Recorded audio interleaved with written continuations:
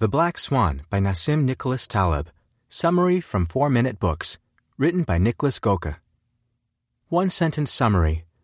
The Black Swan explains why we are so bad at predicting the future and how unlikely events dramatically change our lives if they do happen, as well as what you can do to become better at expecting the unexpected.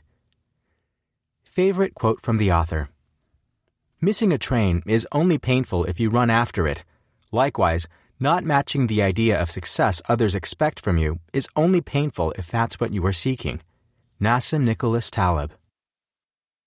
The only point of critique I have to make about Nassim Taleb is that I wish he'd publish more books faster. The way he thinks is marvelous, and there's so much to learn from him. The Black Swan is the second volume of his 4-volume body of work on uncertainty, called Incerto. Antifragile is the fourth. First of all, this has nothing to do with, in my opinion, good, movie Black Swan. This book is about statistics, probability, and how we often falsely use those to estimate the likelihood of real-life events. One of my friends studied economics in college. He didn't like it. He always said, all of those models don't stand a chance in the real world.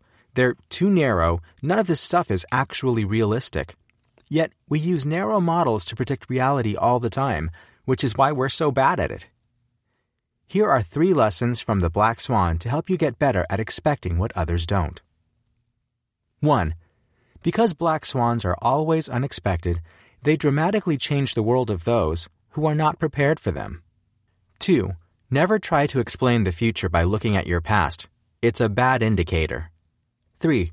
If you try to gauge real-world risk like you would in a game of cards, you'll likely make bad decisions. Are you prepared to find out what you don't know? We'll see.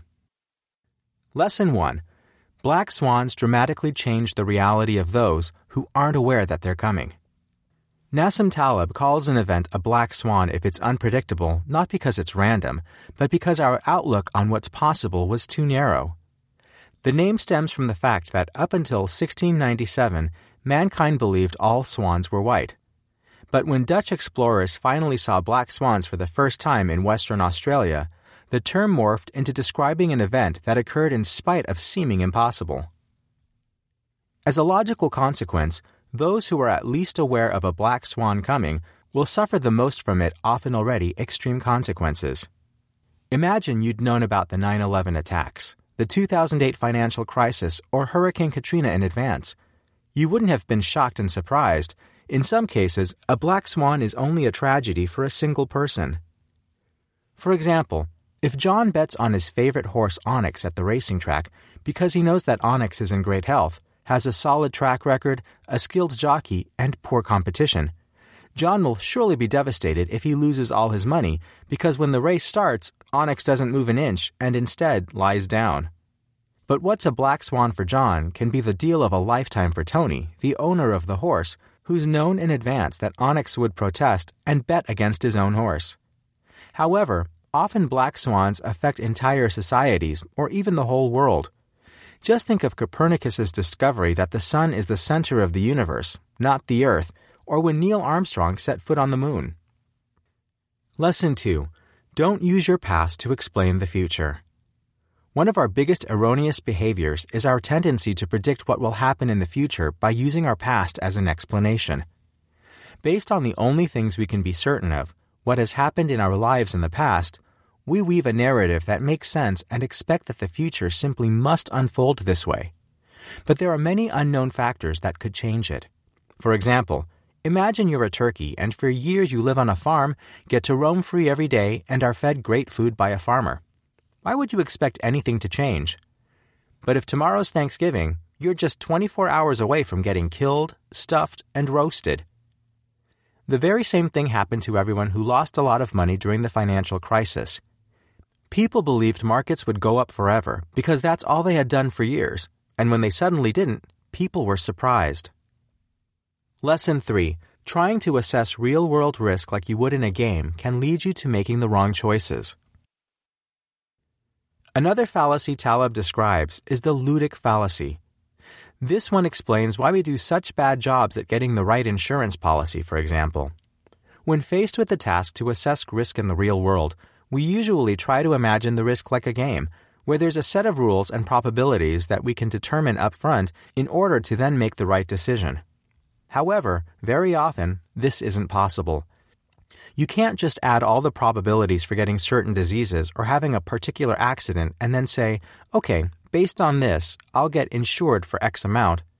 For example, if you observe a coin flip game where the dealer tells you the coin is fair, that is, lands on heads or tails 50-50, but for 99 times in a row it comes up heads, would you really believe the odds are still 50-50 on the next toss? Statistically speaking, the odds haven't changed, but any reasonable person would assume that the coin is rigged and bet heads.